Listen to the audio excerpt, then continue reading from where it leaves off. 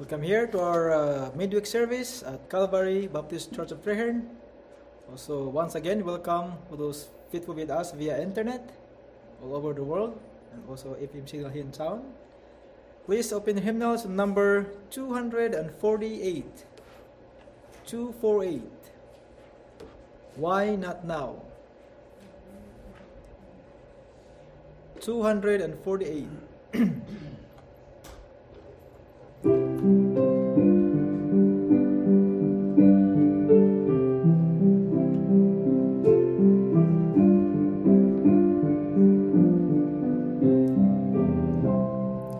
While we pray and while we play, while you sing your soul deeply, while your Father calls you home, will you not, my brother, come? Why not now? Why not now? Why not come to Jesus now? Why not now? Why not now? Why not come to Jesus now? You have wandered far away. Do not rest another day. Do not turn from God your face, but to accept His grace. Why not now? Why not now? Why not come to Jesus now?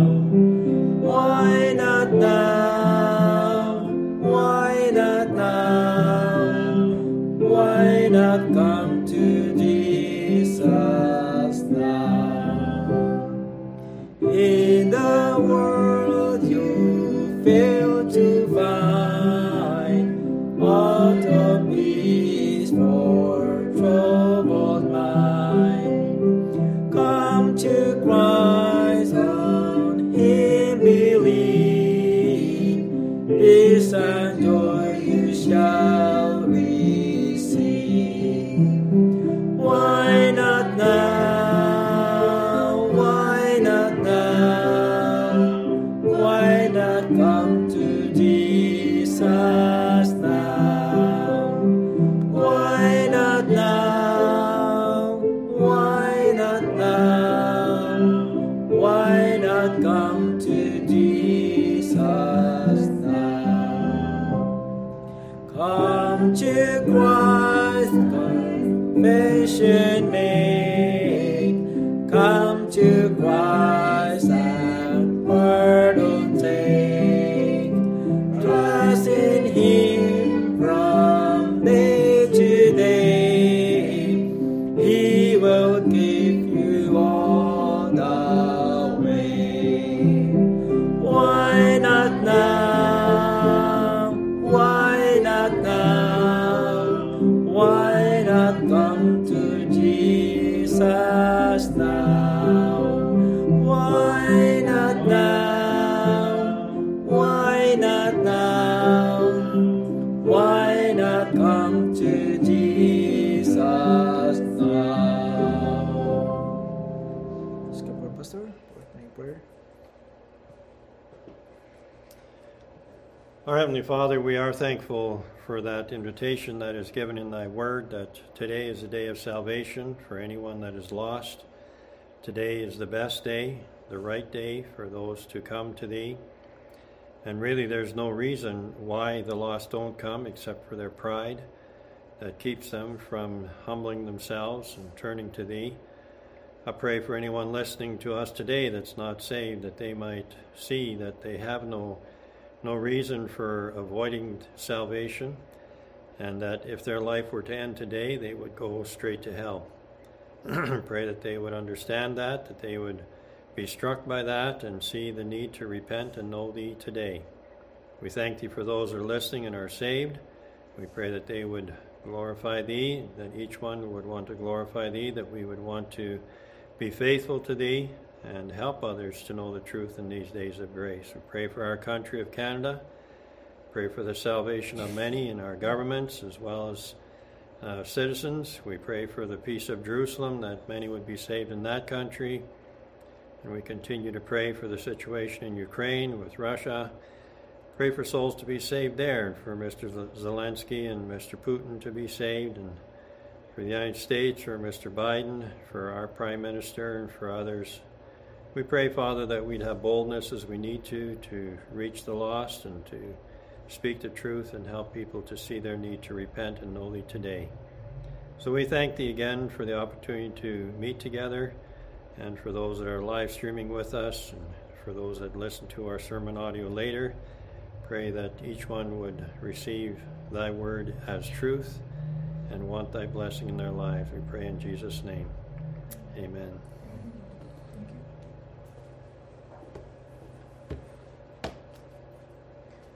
And open your hymnals on over to number 490. 490. When love shines in. 490.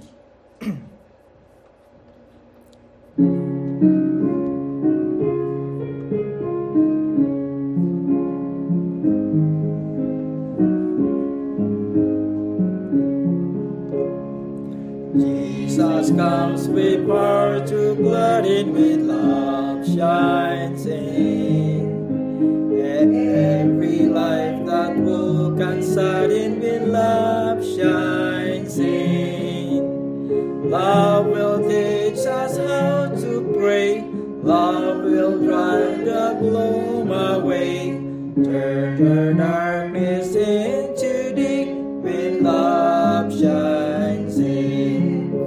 When love shines in. When love shines in. How the heart is tuned to singing, with love shines in. When love shines in. When love shines in. Joy and peace to others bringing, with love shines in. How the world will grow with beauty, when love shines in. And the heart rejoices in duty, when love shines in. Trials may be sanctified, and the soul in peace abide. Life will all be glorified, when love shines in. When love shines in. When love shines in. How the heart is tuned to singing, with love shines in. When love shines in. When love shines in. Joy and peace to others bringing, when love shines in. Darkest sorrow will grow brighter, when love shines in. And the heaviest burden lighter, when love shines in. 'Tis the glory that will through light to show us where to go. Oh, the heart shall blessing know, when love shines in. When love shines in. When love shines in. How the heart is tuned to singing, with love shines in. When love shines in. When love shines in. Joy and peace to others bringing, when love shines in. We may have unfading splendor, when love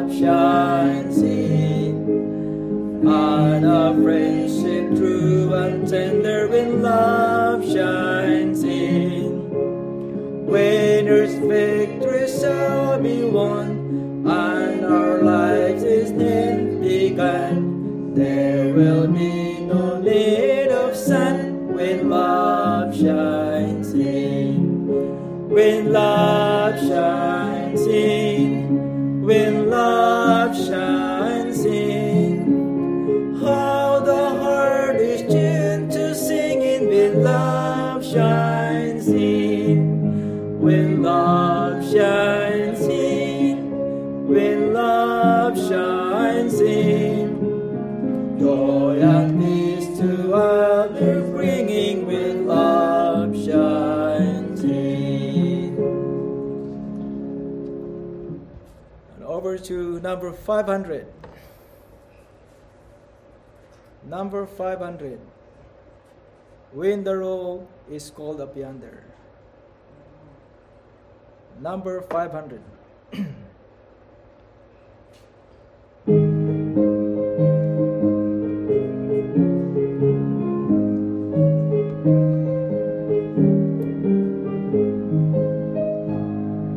When the trumpet of the Lord shall sound, and time shall be no more, and the morning breaks eternal, bright and fair. When the save of earth shall gather over on the other shore, and the roll is called up yonder, I'll be there. When the roll is called up yonder, when the roll is called up yonder, when the roll is called up yonder, when the roll is called up yonder, I'll be there. On that bright and cloudless morning, when the dead in Christ shall rise, and the glory of His resurrection share, when His chosen ones shall gather to their home beyond the sky, and the roll is called up yonder, I'll be there. When the roll is called up yonder, when the roll is called up yonder, when the roll is called up yonder, when the roll is called up yonder, I'll be there. Let us labor for the Master from the dawn till setting sun. Let us talk of all His wondrous love and care. Then when all the life is over and our work on earth is done, and the roll is called up yonder, I'll be there. When the roll is called up yonder, when the roll is called up yonder, when the roll is called up yonder, when the roll is called up yonder, I'll be there. Please come forward, Pastor.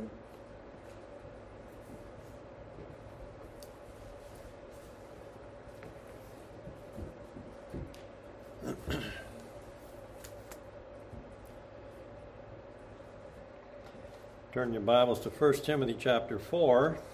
And as you're turning there, I'd just like to welcome those that are listening to us via live streaming, as well as those that listen to us after the service, pick it up on sermon audio afterwards.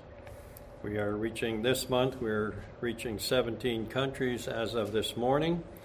Every month the number changes, and we're thankful for those that have found us, thankful for the Lord giving us an opportunity to reach into homes in other countries, and we're trusting that each one will take heed to the Word of God and be blessed by the Word of God, that the lost will get saved and the saved will be strengthened and glorify God. We're living in the last days, and the last days are a time of falling away but in the midst of that, God is still saving sinners. So we're going to read from 1 Timothy chapter 4, verses 1 to 3, and we'll stand, please, for the reading of God's Word.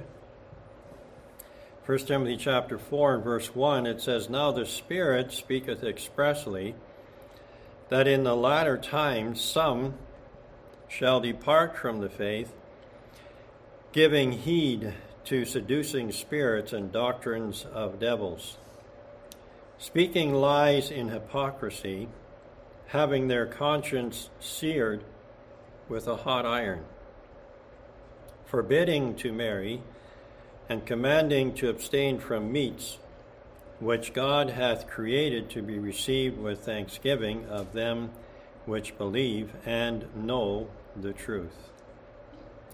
Our Heavenly Father, we're thankful that we have Thy Word, thankful for the warnings given to us in Thy Word of the danger that there is of falling away, of not holding to the truth, not believing the truth, not living in such a way as to impress upon our children that we believe the truth.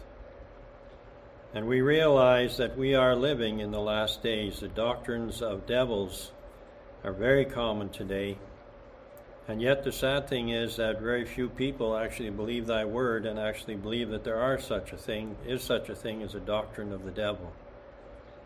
And I pray that Thou wouldst help us as we look into these verses and others, that we might understand the importance of knowing the truth, first of all, knowing the true God, being born again through the blood of Jesus Christ, being a part of a true church where we can be taught the truth, where we can fellowship together with other believers, where we can be challenged from the Word of God.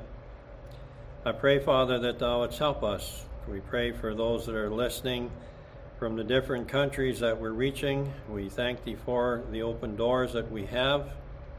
And I pray that we would be faithful to Thee and not become proud and arrogant, but faithful to Thee, and allow Thy Word to do its work in the hearts and lives of others. Most of the people that listen we have not met and probably will not meet, but we're thankful that we have an opportunity to reach into hearts and homes in other countries, and we pray that Thy will would be accomplished. We want to be vessels fit for the Master's use, that we can be a blessing and a help to others. So may Thy will be accomplished, both here and abroad, that we would glorify Thee, we pray in Jesus' name. Amen. You may be seated. One of the things that the Bible makes very clear to us is that truth is very important. There's no substitute for the truth. We talked about that in our morning devotional, but Pilate asked the question of Jesus, "What is truth?" He didn't need to ask that question. He acted as if he was confused because the Judaizers, the Pharisees, the scribes, the lawyers, and the multitude of the people were crying out, "Crucify him, crucify him." There were many that brought false accusations against Jesus, but none of them could agree with one another in regard to their false accusations. And Pilate even knew that the Jews had brought Jesus to him out of envy. They knew that he knew that the Jews had no case. And yet Pilate foolishly, and not ignorantly, but foolishly, chose to play a game with Jesus and with the people. A very deadly game. And it cost him his soul. His wife warned him not to have anything to do with Jesus. She had suffered many things in a dream because of Jesus, and yet he carried on playing his game. Today, there are also many people who are still playing games with God and with His Word, still doubting the truth, still not willing to be serious with the truth. I sent out an email this week to someone that has, I don't know what you'd call it. I don't think it's a blog. It's something other than a blog. But they have a thing where they've had different speakers over the last couple of weeks talking about issues that we're facing. And I don't know how my name got on their email list, but they sent me it, so I listened to some of what the people had to say. And some of them, they had some interesting things to say, but what was missing in all of them is that they didn't realize the importance of trusting in the Lord. That was not part of their discussion. So I wrote to the person who sent me the link in the first place, and I don't know who she is. I don't even know where she lives. But anyway, I sent her an email, and I said that one of the things that you're missing, and the greatest thing that you're missing, is you don't have a true church that you're attending. You don't seem to believe in the Bible, and you're not interested in the truth. And that's what you need. And the person actually wrote me back and thanked me for corresponding, and said that we're on such different wavelengths that there's no point in us even trying to talk to one another. And that was the end of that. And I had no interest in striking up a conversation with this person. I just wanted the person to see the need to trust in the Lord. But that's a very typical response of many people today. They're not interested in the truth. They have their own truth, and they want their truth to be acknowledged and to be accepted. And that's the problem. People are rejecting the local church, but they're still hungry for something, and so they form these kinds of groups that this person is promoting. And they're trying to solve spiritual problems in a secular manner. As we look at this evening's message, the title is Growing Apostasy. And as we look at it, we see that apostasy was already there in the first century, and it continued to grow and is still growing today because people don't want to follow the truth. They're not interested in the truth. And so the first thing that we want to look at is heresies of the first century. Heresies of the first century. Now, we already have looked at first century churches last week, but there are some heresies that were developed in the first century that we need to be aware of and see that all of those heresies are still around today. And so the first one, which is one that we're addressing in our devotionals that we're doing right now from Galatians, the book of Galatians, but that's Jewish legalism. And Jewish legalism, if you turn your Bibles to Acts chapter 15. And as I said in one of our recent devotionals, is that most people that throw out that accusation, oh, you're a legalist, they don't even know what they're talking about. It's a term that sounds nice, and they think it carries weight and that it's going to be effective, and so that's what they claim, that people that want to follow God, you're a legalist. And that's an accusation that has been brought against me many times, more than I can count. And when it was first made against me, I tried to figure out, am I a legalist? What is this legalism that they're talking about? And as I've studied the Scripture over the years, that's where I've come to realize that the people that throw out that term, they don't know what they're talking about. And so they think that someone who is seeking to glorify God and seeking to uphold His law, not as a means of salvation, but out of love for Him, they call that legalism. Whereas in Acts chapter 15 and verse 1, it says there, and certain men which came down from Judea taught the brethren and said, except you be circumcised after the manner of Moses, ye cannot be saved.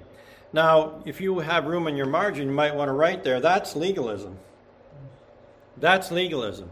Legalism is someone who wants to add to the Word of God, add works to God's work of salvation. The Bible tells us in Ephesians 2, 8 and 9 that we're saved by grace through faith, and it's not of works, lest any man should boast. That's what the Bible says.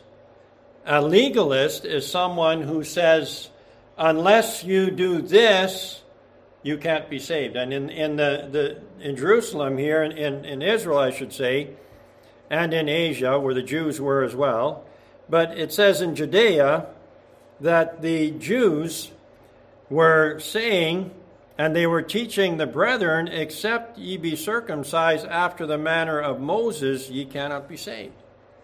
Now, where does the Bible say that? Nowhere.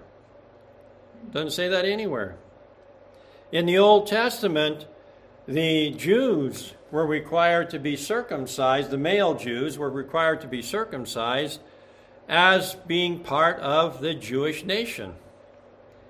But it didn't save them. There were many Jewish men that were circumcised that died in the wilderness. They never entered the promised land. They perished in their sins. The sons of Korah, the earth opened up and swallowed up 250 of them. They perished, and yet those men were circumcised. So that was not, God never intended for circumcision to be the means of salvation. Spiritual circumcision, which is something we don't do for ourselves, something God does for us, is what happens at salvation. When God cuts the heart and cuts away the flesh, the sin, and saves the person.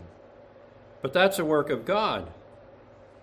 And so in verse 2 it says, when therefore Paul and Barnabas had no small dissension and disputation with them, they determined that Paul and Barnabas and certain other of them should go up to Jerusalem unto the apostles and elders about this question. So we see here that Paul and Barnabas, who were at this time still together, but they were not willing to accept this heresy of you need to be circumcised to be saved. And they were disputing with these Judaizers, is what they were termed as. Jews who didn't accept that Jesus Christ was enough, but that you had to be circumcised to be saved. Paul and Barnabas were arguing with them. They were disputing with them. And it was so strong that it was determined that they needed to hold a Jerusalem council to figure out, to give an answer to this heresy. And so the apostles came together, and others as well with them, and they discussed this matter, and they settled it. Turn in your Bibles to Galatians chapter 1. Galatians chapter 1. I mean, it was already settled in God's mind. In the Scriptures, it was already settled. But it needed to be addressed and publicly answered. So in Galatians 1 verse 6, it says, I marvel that ye are so soon removed from him that called you into the grace of Christ unto another gospel. So again, here we have the Judaizers, and that's what Paul is addressing in Galatians, who were coming to these people that were saved, and they were convincing them that they needed to have something more. And so Paul clarifies it in verses 7 and 8. He says there, which is not another, but there be some that trouble you and would pervert the gospel of Christ. Pervert. To pervert something is to twist it, to corrupt it. We have over 100 perversions of the Bible. There are people that tell me, oh, that's too strong a word, you shouldn't use that word. Well, we need to get back to what the Bible says. And God uses very clear and very plain language to call out sin and to call out corruption. And because today we want to soft pedal sin, we see sin advancing. We see more and more churches being corrupted because people don't know anymore what is absolute truth. In fact, they're not even sure if there is any absolute truth. And that's a problem. So Paul goes on in verse 8 and he says, but though we, so Paul even is talking about himself here. He's saying, though we, or even an angel from heaven. So even if an angel were to broadcast from heaven And he says, we preach any other gospel unto you than that which we have preached unto you, let him be accursed. Now, Paul is not writing this simply as a man with an idea. He's writing this under the inspiration of God. So Paul is telling the people in Galatia, in the area of Galatia, and all that would read this letter, including us, that anybody, even if we would hear a voice from heaven preaching some other gospel than salvation by faith through grace in Jesus Christ alone, the blood he shed on the cross of Calvary, any other gospel, let him be accursed. And he repeats that again in verse 9. Now, that's legalism. When someone wants to take the pure message of the cross and corrupt that and add something else to it, that is legalism. And that needs to be addressed, as we noted in 1 Timothy chapter 4 again. Just go back there and again notice the language that God uses here. Again, Paul writing there, and he's not making up the words himself. God is telling him what to write. And in verse 1, now the Spirit, that's capital S, that's the Holy Spirit, speaketh expressly. And again, the Holy Spirit is not speaking of himself. He's speaking what God tells him to speak and what Jesus tells him to speak. And he says that in the latter times some shall depart from the faith, giving heed to seducing spirits. You notice the word spirits there is small s. That's the devil and his fallen angels. And doctrines of devils. That's pretty plain, pretty powerful language that is an offense to many people today. And people that are following the perversions, people that are going to the many new evangelical and emergent churches today, but that's not us. We're not following doctrines of devils. But yes, they are, because they're not following what the Bible says. They have mixed in lies with truth, and when you do that, you don't have the truth. Jesus talked to the Pharisees and said, you've made the word of God of none effect by your traditions. It's not that the word of God was no longer effective, but with their mixing it, their teaching, it was useless. It was worthless. And the people needed to understand that. And so as Jesus was telling the Pharisees that there were many others listening to him. And that's what offended the Pharisees so much. And when Jesus ascended back to heaven, the Pharisees and the Judaizers, which would be the Sadducees and the lawyers and the scribes and that whole group, they attacked the apostles and other Christians because they hated that Jesus had exposed them. And the apostles were doing the same thing. They were exposing the false teaching. And today we don't want that. Let's just get along. And so Jewish legalism began already in the first century, but today we can't even call it just plain Jewish legalism. Its roots are there. But there are many people today that like to use that word, legalism, and there are many today that have added works to salvation. So that's one of the heresies that developed in the first century and continued to grow to today. Another one is antinomianism. Now that's a word that you use every day when you're talking to other people, right? We all talk about antinomianism. Well, let's go to Romans chapter 6. How do you spell it? A-N-T-I-N-O-M-I-A-N-I-S-M. Antinomianism. Romans chapter 6, verses 1 and 2. What shall we say then? Shall we continue in sin that grace may abound? God forbid. How shall we that are dead to sin live any longer therein?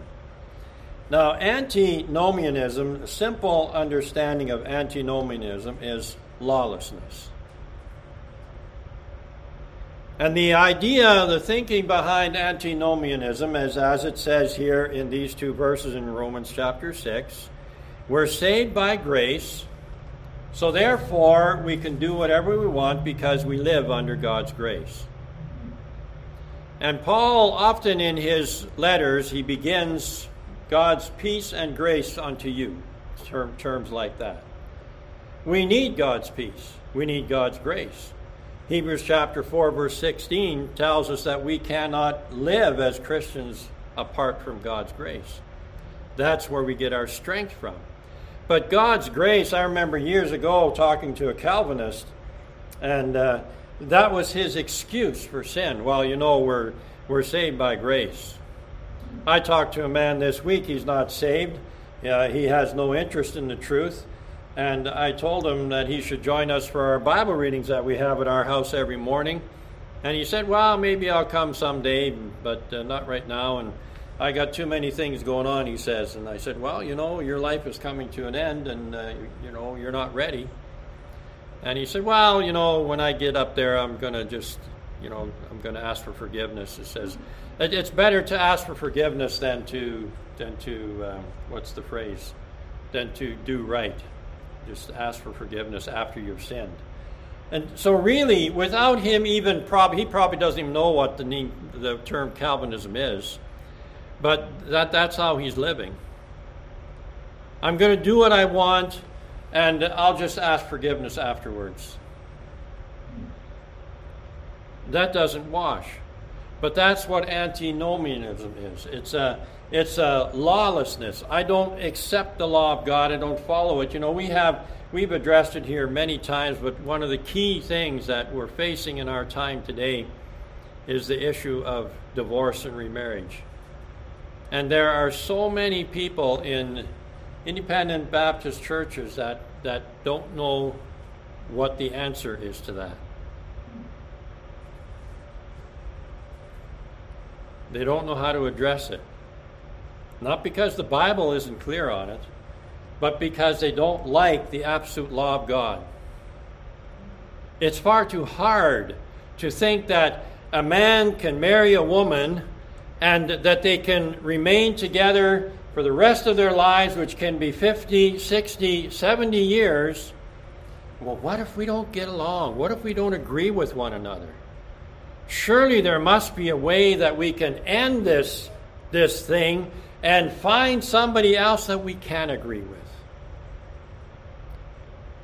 And so instead of understanding that when our hearts are right with God, I can look at my wife, almost 50 years married now, and I can still tell her honestly that I love her. And she can still tell me that honestly. And we don't have to have our separate part of the house where we live and the other part, and once in a while we might cross paths, but we're careful not to bump into each other because we don't want to start a fight. We don't have to live that way. We can get along. And the reason we can get along is when we live by God's grace. Not that we can sin and get away with it, but when we get our strength and our wisdom, our direction from God. And when we understand, each one of us, the importance of humility, submitting to one another in the fear of God, first of all, then we can get along. And we can truly love one another. Any couple can do that. It's the way God intended it to be. But today, well, I married wrong in the first place. I made a mistake. But now I found the real one. No, God doesn't accept that. He doesn't accept that.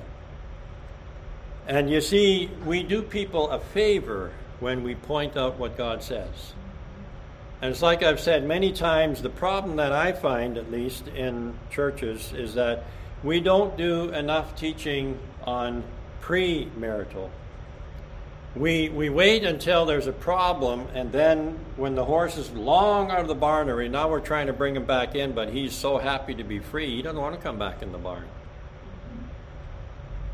And that's our problem. We don't teach the importance of marriage and how important it is to realize that you are getting married, that is for life. Unless your spouse dies, you are married to that person for life. Understand that. And if you're not ready for that, then you're not ready to get married. And that's why, for me, I have changed my practice in regard to officiating at weddings. I used to think that as a pastor, it was my privilege and, I guess, in a sense, responsibility. If anybody would come to me and ask me to officiate their wedding, I should do it because I had an opportunity to be a witness to them. That was what I thought. But I don't believe that that was right. As I've studied the scriptures, I believe that lost people, they don't want God in their lives anyway. So go to the justice of the peace. They don't know what a wedding is anyway. They'll marry two men. But go and see them. And for me, my responsibility is to officiate for those who know the fear of God and are a part of this local church. Well, that's going to really limit the amount of people that I can officiate at their weddings. Yeah, that's okay. That's okay.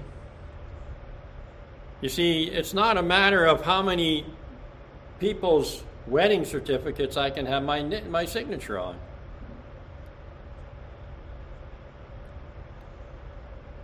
And that's something that we need to understand. And lost people, yeah, they need to be saved first of all. And it is good to be able to witness to lost people and to counsel them in regard to what marriage is supposed to be. But unless they're willing to get saved, then their marriage is on very shaky ground anyway. Marriage is an important doctrine of God that needs to be taught very carefully and needs to be understood in a much more holy manner than it is today for many people. So that's just one example, but antinomianism is the lawlessness. It's that we live by grace, and so therefore God's going to overlook my sin because, after all, He saved me, so I'm good to go. Another heresy that developed in the first century is charismaticism. Now, the charismatic movement, that I don't know when that name was coined, I didn't look it up, but you won't find that name in the Bible. But the philosophy by which the charismatics function is clearly found in 1 Corinthians chapters 12 through 14. And we don't have time to read all of that, but charismaticism, what it does is it elevates the person and work of the Holy Spirit to a place that He doesn't have. If you go in your Bibles to 1 Corinthians 14, let's look there at a few verses. 1 Corinthians chapter 14, verses 23 to 33.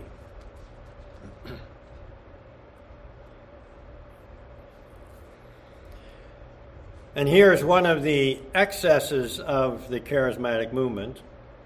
Verse 23 to 33, it says, "If therefore the whole church be come together into one place, and all speak with tongues, and there come in those that are unlearned or unbelievers, will they not say that ye are mad?" See, we have in our church here, we could possibly carry a conversation here in 3 languages. We have English, that's the language we all can speak. My wife and I can speak German, not as good as we used to. My wife grew up Low German. I grew up High German. And I learned Low German to some degree when I worked amongst some Low German people and wanted to share the gospel with them. So I learned how to speak Low German to be able to share the gospel with them. And then we have Filipinos, and there are many dialects there. So supposing that I would speak to you in High German, my wife would be speaking in Low German, and you Filipinos are speaking in a couple of your dialects, and another one is speaking in English here. Someone walk into this building, they would say, "What's going on in there?" they might understand the English person, but the rest of it, they'd say, what a bunch of noise. What are they talking about? That's what Paul is talking about here. Tongues in the Bible, we need to understand, are languages. They're not this angelic language that the charismatics claim that they are given when they are baptized, so-called, with the Holy Ghost. That's not found in the Bible. Paul talks about, though I speak with the tongues of men and of angels, but he doesn't say that there's an angelic language that he could speak. But if he could even speak that. And we know that when the angel is going to be flying across the sky with the gospel message, he's going to speaking in a language that the people on earth are going to understand. It's not going to be gibberish. What's the purpose? So we go on here, and verse 24, it says, but if all prophesy, and there come in one that believeth not, or one unlearned, he is convinced of all, he is judged of all. So you see, prophecy is in a common language. In Bible times, prophets had the ability to foretell the future because God gave them that. They didn't use tarot cards, they didn't use a crystal ball. God would give them visions, dreams, or just speak to them in some way and give them a message. That's what Paul received at times because the scriptures weren't completed. But when they prophesied, they spoke in a language that everybody could understand. And so in the Old Testament, for the Jews, that language was Hebrew. Daniel, being a captive in Babylon, he learned some Aramaic. In the New Testament, the language the Jews spoke at the beginning of the New Testament was Hebrew.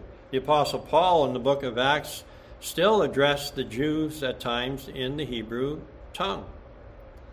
And the language of the common people was Greek. But it was a language that the people understood. And so he says, if someone comes in as prophesying and others come into the room, like me, I'm not foretelling the future, but I am forthtelling the future. I'm simply repeating things that God has given us. So if someone comes in, sits down, he can understand what I'm saying. Because I'm speaking in a language that's common to people. So in verse 25 it says, and thus are the secrets of his heart made manifest, and so falling down on his face he will worship God and report that God is in you of a truth. How is it then, brethren, when ye come together, every one of you hath a psalm, hath a doctrine, hath a tongue, hath a revelation, hath an interpretation? Let all things be done unto edifying. If any man speak to you, or speak in an unknown tongue, let it be by 2, or at the most by 3, and that by course, and let one interpret. But if there be no interpreter, let him keep silence in the church, and let him speak to himself and to God. Years ago, we had a woman attending our church, and she was a charismatic. She attended for a while. And this one Sunday I was preaching, and I don't remember what I was preaching on, but she all of a sudden in the middle of the service, she says, I feel like getting up and speaking in tongues. And I said to her, no, you don't. Because I knew what she wanted to do. She wanted to get up and babble. And that wasn't going to happen in our church. That woman was deceived. And, that's the problem when people are of that mentality. That's where a pastor needs to take leadership. There has to be order in the house of God. You can't just I don't know what to say, and I'm Tim, and I don't want people to leave. I don't want to offend anybody, so I'll put up with it. And I might say something later, I might not.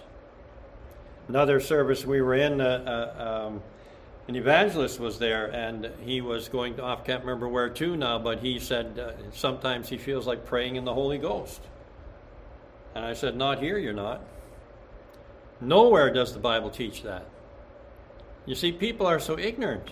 Again, that's something that we need to say, sorry, this is not biblical. And that charismatic flavoring that was here already in Paul's day has grown. And it's grown, again, because very few people understand what the truth is. I'm not putting myself on a pedestal. Anybody can read the Bible if they're saved and understand it. Every born-again Christian needs to understand that the Bible is the Word of God. Man's opinions count for nothing. The Bible is the Word of God.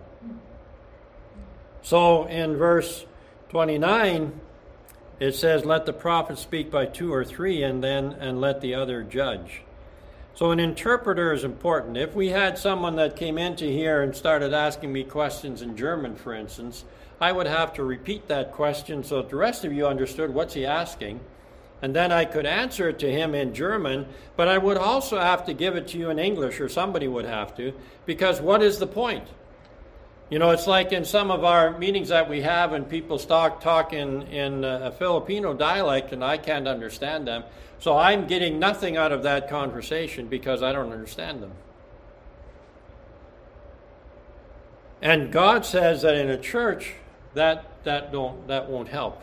There's no point in it. And so it says here in verse 30, it says, if anything be revealed to another that sitteth by, let the first hold his peace. For ye may all prophesy one by one, that all may learn, and all may be comforted. And the spirits of the prophets are subject to the prophets. For God is not the author of confusion, but of peace in all the churches of the saints. So again, if God...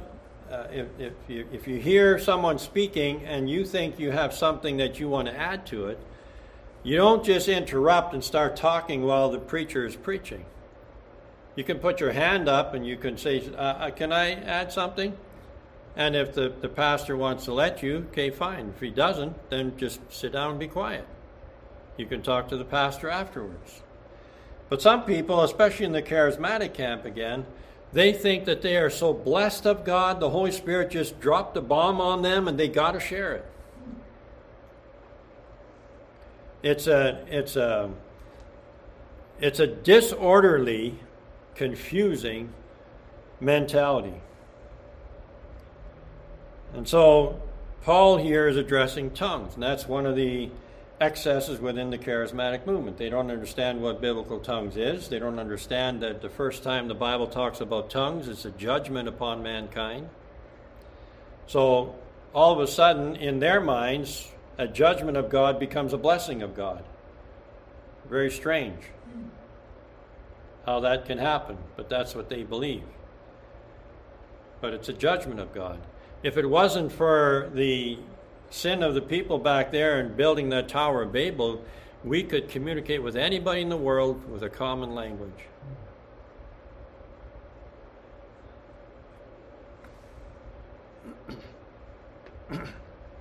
And that would certainly be helpful when it comes to the gospel. As I said earlier, we're reaching into 17 countries right now. Last month, in total, we reached into 24 countries. So some of those countries, Israel is one of them. We have actually some from the Philippines this month. I think we had a few last month too. We have from Spain, and I can't remember all the countries now, but there's 17 of them right now. And so those people are speaking different languages. I'm assuming they're also speaking English, because otherwise what would be their point of tuning into us? But, you know, they have different languages in their countries.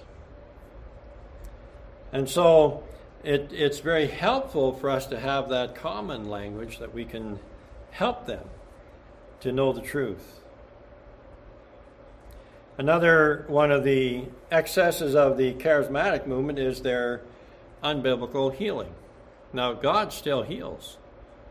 And God gives us instructions in James chapter 5 about how we should approach that matter of healing. But the charismatics don't do that. They claim to have their faith healers who travel around from this place to the next place, and they are so-called gifted in healing. Well, in the Bible, the apostles were given the gift of signs and wonders. They could do healings because the people needed to know who were the prophets. And we see in the book of Acts that the sons of Sceva, they tried to copy what Paul was doing, and they got beat up. Not by Paul, but by the evil spirits. And so unbiblical healing is a problem. And then also the so-called word of faith, where the charismatics claim that, well, you know, the Spirit gave me this message, and I got to share it. Well, the Holy Spirit doesn't speak of himself. He speaks of Jesus Christ. So if the Holy Spirit reminded you of something, then you should be able to turn to a passage in the Bible and say, here, look here, here it is. But no, they don't do that. Their message is extra biblical. It's something different than what we can read in the Bible. And then another heresy is rationalism. Rationalism, which is the exaltation of human reasoning. I have a brain, you have a brain, I can think, and you can think, and my reasoning is of greater importance than what the Bible has to say. In 1 Corinthians chapter 15, we read there in verse 12, "Now if Christ be preached that he rose from the dead, how say some among you, that there is no resurrection of the dead?" See, that's rationalism. That's people, because Jesus Christ, first of all, prophesied that he would rise from the dead. Second of all, he did rise from the dead. And that's clear evidence. And so then Paul is asking, again, directed by God, how come some of the people there in Corinth, were saying there is no resurrection of the dead? The Sadducees were like that. They didn't believe in the resurrection. See, that's rationalism. I can't see it. I've never witnessed anybody rising from the dead, so therefore it doesn't happen.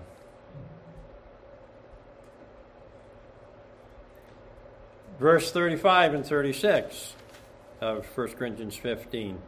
"But some man will say, how are the dead raised up? And with what body do they come?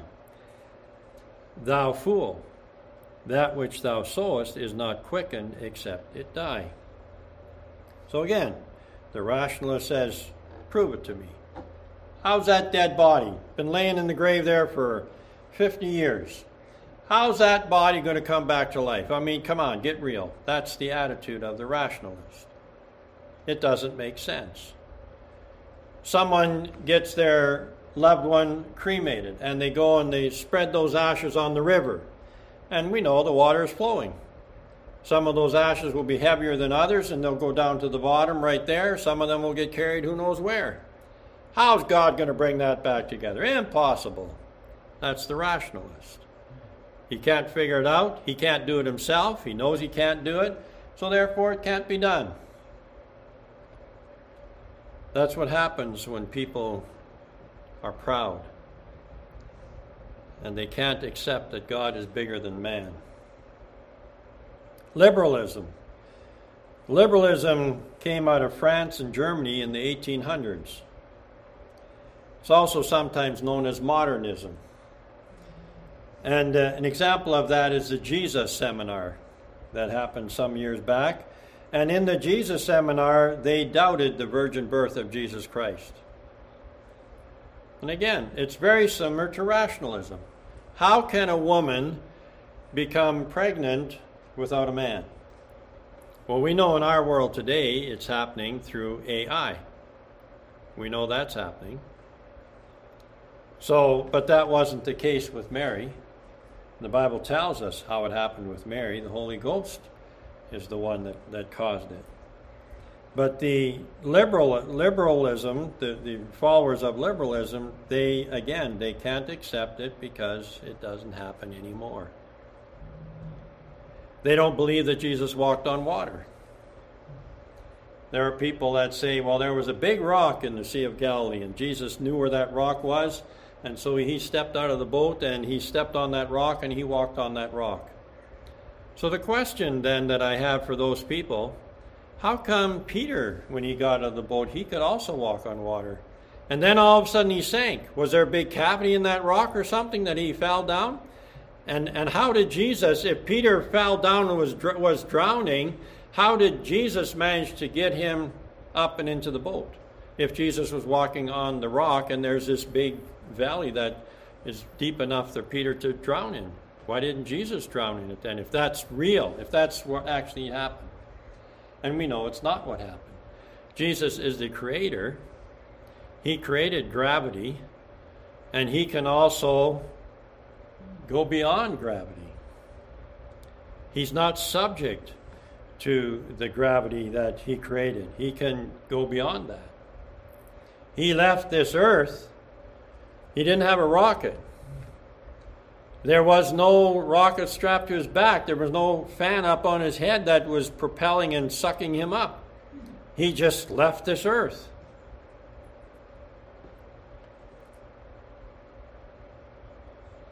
So liberalism is another heresy. Another one is Gnosticism. Now, Gnosticism has a silent G. There's a G at the beginning of the word Gnosticism.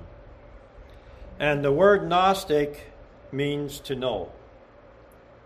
So again, the Gnostic is someone who is mixing human philosophy with Christian faith. And you know what God wants us to know? He wants us to know the truth. That's why he gave us the Bible. But he doesn't want us to exalt ourselves above the Bible. He doesn't want us to think that our views are equal or superior to the Bible. If you take Joseph Smith, the founder of the Mormons, he claims to have found 2 tablets that were given to him by the angel Moroni. Nobody ever saw that angel. Nobody ever saw those tablets. But based on that, he wrote the Book of Mormon. And if you talk to a Mormon, they will tell you that their Book of Mormon is at least equal with the Bible, if not superior. So they claim, based on Joseph Smith's revelations, that they have superior understanding to what the rest of us poor people have, because we only have the Bible. So we need to get with the program, according to them. The Catholics, they claim that when the Pope sits in his chair in Rome and he speaks what they call ex cathedra, he is adding some new word to the Scriptures.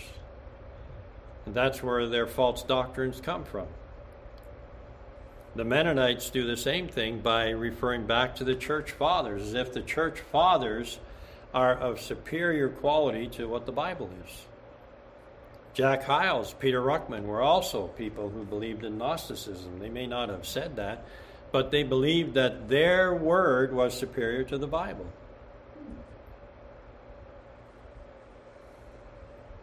So there are many groups that fall into that same category. Another heresy is asceticism. A-S-C-E-T-I-C-I-S-M. Asceticism. A-S-C-E-T-I-C-I-S-M.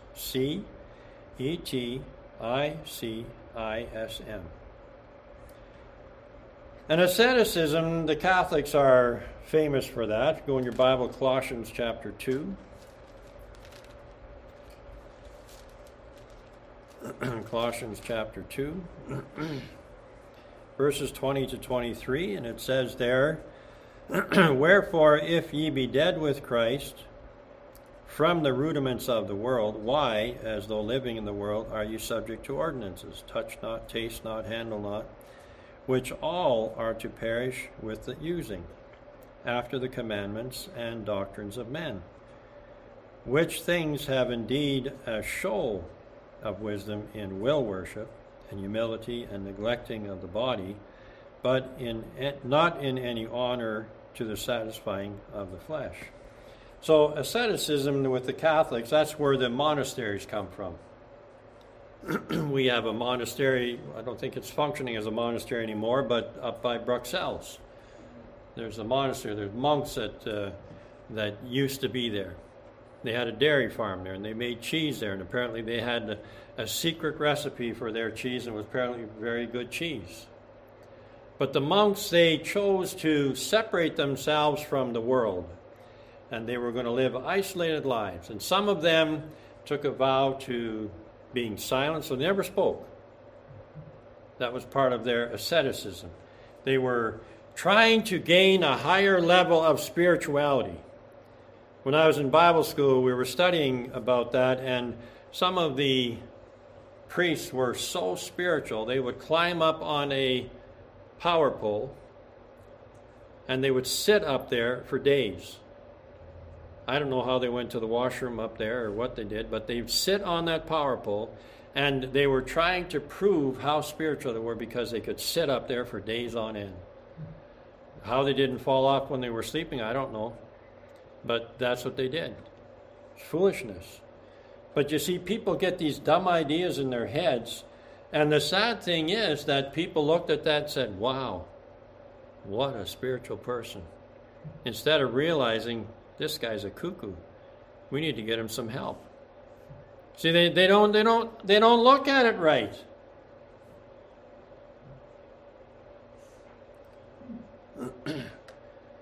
Allegoricalism, well, that's allegoric. That's taking the scriptures and spiritualizing things that are given to us in plain language. And we've talked about that as we go through the book of the Revelation, that there are things that God gives us there, and he says, like as. And so when God says like as, or like unto, or something along that line, when God says that, we know that God is giving us a picture, but it's something that's like this. So we know that that is something that is being spiritualized in the Bible. But when God says that except a man be born again, he cannot see the kingdom of God, that God is not spiritualizing. He's talking to us about the need for us to be saved and to be changed, to be given a new life. And that's what Paul talks about in 2 Corinthians 5:17. Therefore, if any man be in Christ, he's a new creature. So that happens at salvation. So allegories are very common in popular literature, but the Bible is not meant to be, everything the Bible says is not meant to be given some secondary meaning. See, and the people that believe in looking at the Bible in that way, they teach people that you can't understand the Bible, you need to come to me and I'll tell you what it says. And that's, again, a very popular Catholic teaching. Don't even bother to read your Bible. Just come to me and I'll tell you what it says. Very common amongst lost groups. But the Bible, God said he wants you to read it, he wants me to read it. Yes, we need teachers, we need pastors, but we can read it, and there's many things that we can understand in the Bible.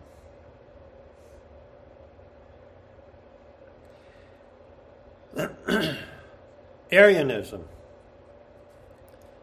Arianism denies the full divinity of Jesus Christ. Unitarianism fits into this heresy. Unitarianism is a false religion as well. But Arianism, 1 John chapter 4. 1 John chapter 4. And it says there in verses 1 to 3, it says, Beloved, believe not every spirit, but try the spirits, whether they are of God, because many false prophets are gone out into the world. Hereby know ye the Spirit of God. Every spirit that confesseth that Jesus Christ is come in the flesh is of God. And every spirit that confesseth not that Jesus Christ is come in the flesh is not of God. And this is that spirit of Antichrist, whereof ye have heard that it should come, and even now already is it in the world. Now, we need to understand, there are people.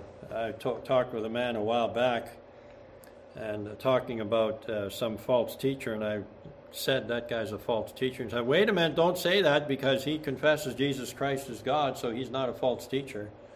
You see, the Bible tells us that there are many false Christs. And when a man gets up and starts talking heresy regarding the Bible, but he says, I believe in Jesus, which Jesus is he believing in? Because if you believe in Jesus, you're going to teach Bible doctrine. If you have a false Christ, you're going to teach whatever comes into your head. You're going to make it up as you go. You're going to fit into these categories that we've been listing here. And so we don't need to be fooled by someone. Wait a minute, that guy says he believes in Jesus, so you can't call him a heretic. Well, I certainly can if he's not teaching what the Bible says. But again, you see, people are so ignorant that they take these verses and they read them, but they don't read them in the context of the passage or of the Scripture. And they don't understand that Jesus doesn't contradict himself, and Jesus exposed the Pharisees and the Sadducees and the lawyers and the scribes. He exposed all of them, and some of the stuff that we've talked here already, the heresies, are things that those people believed in.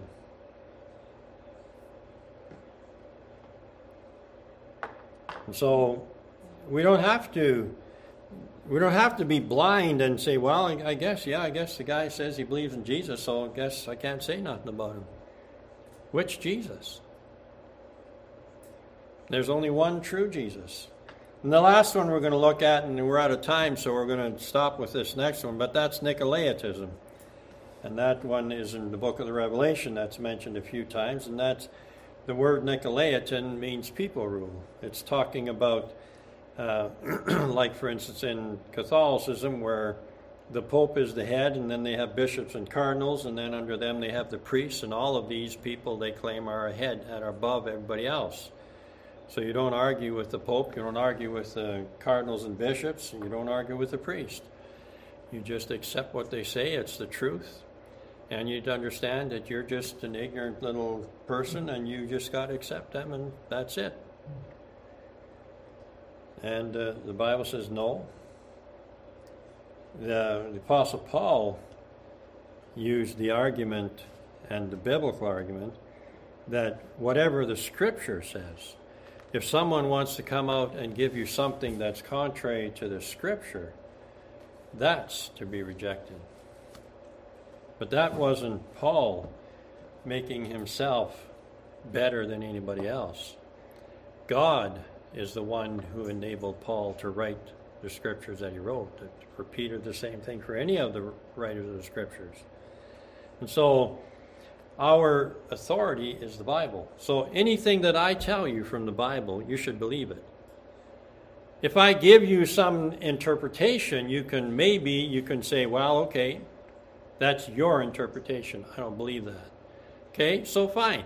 Now we can discuss it. I can tell you where I got my interpretation from, why I believe what I believe. Now you also tell me where you got yours from. Well, I just don't believe it. Well, that doesn't wash. That doesn't wash. You have to have more than that. So again, we can know. But that's the problem that we're facing and have faced since the time of the apostles, that there are people that throw out these ideas which are useless, and the apostles, they addressed them.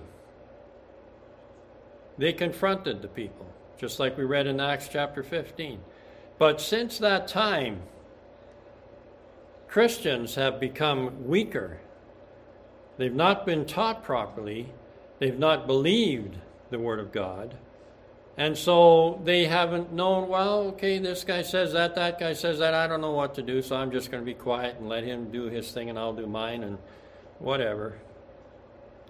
And that's the mess we're in today.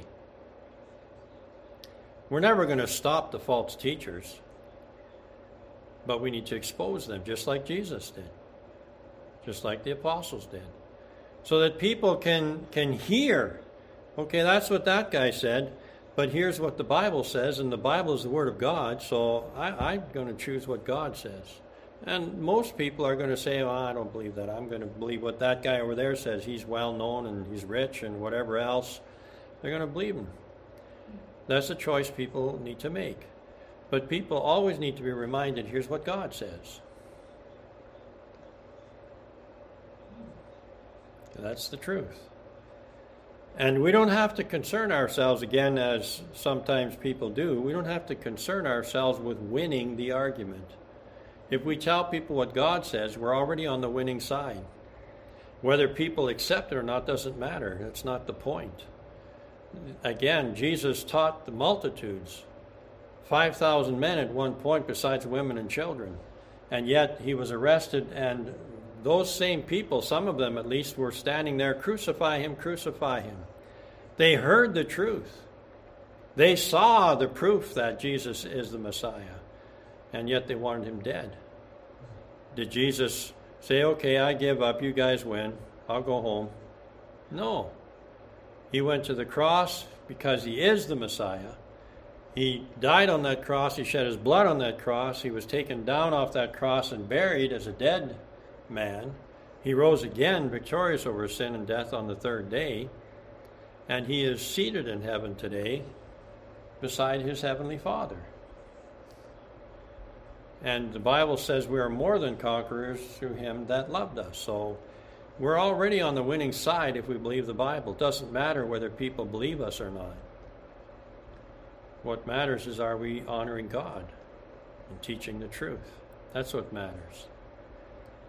And that's why the Bible talks so much about humility. We need humility in our lives so that we can be a help to others. So if you're listening today and you're not saved, again, you have to choose. You have to decide, what am I going to believe? And the wise person takes the Bible as their authority, examines it, and believes what God says. That's the important thing. Believe what God says. Build your life on the truth. And the Bible says today, don't harden yourself as in the day of provocation. Don't be like the Jews were in the wilderness. Believe what the Bible says. Trust in the Lord Jesus Christ for your salvation. Get saved. And then find a good church. Don't sit at home. Find a good church. Jesus said, I will build my church, and the gates of hell shall not prevail against it. His church is built upon him. And if he says he's going to build it, we can know he's building it. So find a good church, join a good church, and serve God through that local church. Honor God and be blessed of him. Let's pray together. Heavenly Father, we're thankful for thy word, thankful that we can study church history and we can see how that false teaching was always around since the fall, and how that different aspects of it were developed even in the first century, have carried on till today. But we have the Word of God. We don't have to just simply shrug our shoulders and walk away. We can help people to see there still is the truth. And even if people mock us and scoff at us, it doesn't mean we should quit. We need to help people to see the truth, to see the importance of believing the truth. Because in the end, everyone is going to stand before the true God. And all of the heresies aren't going to matter. The truth is what matters.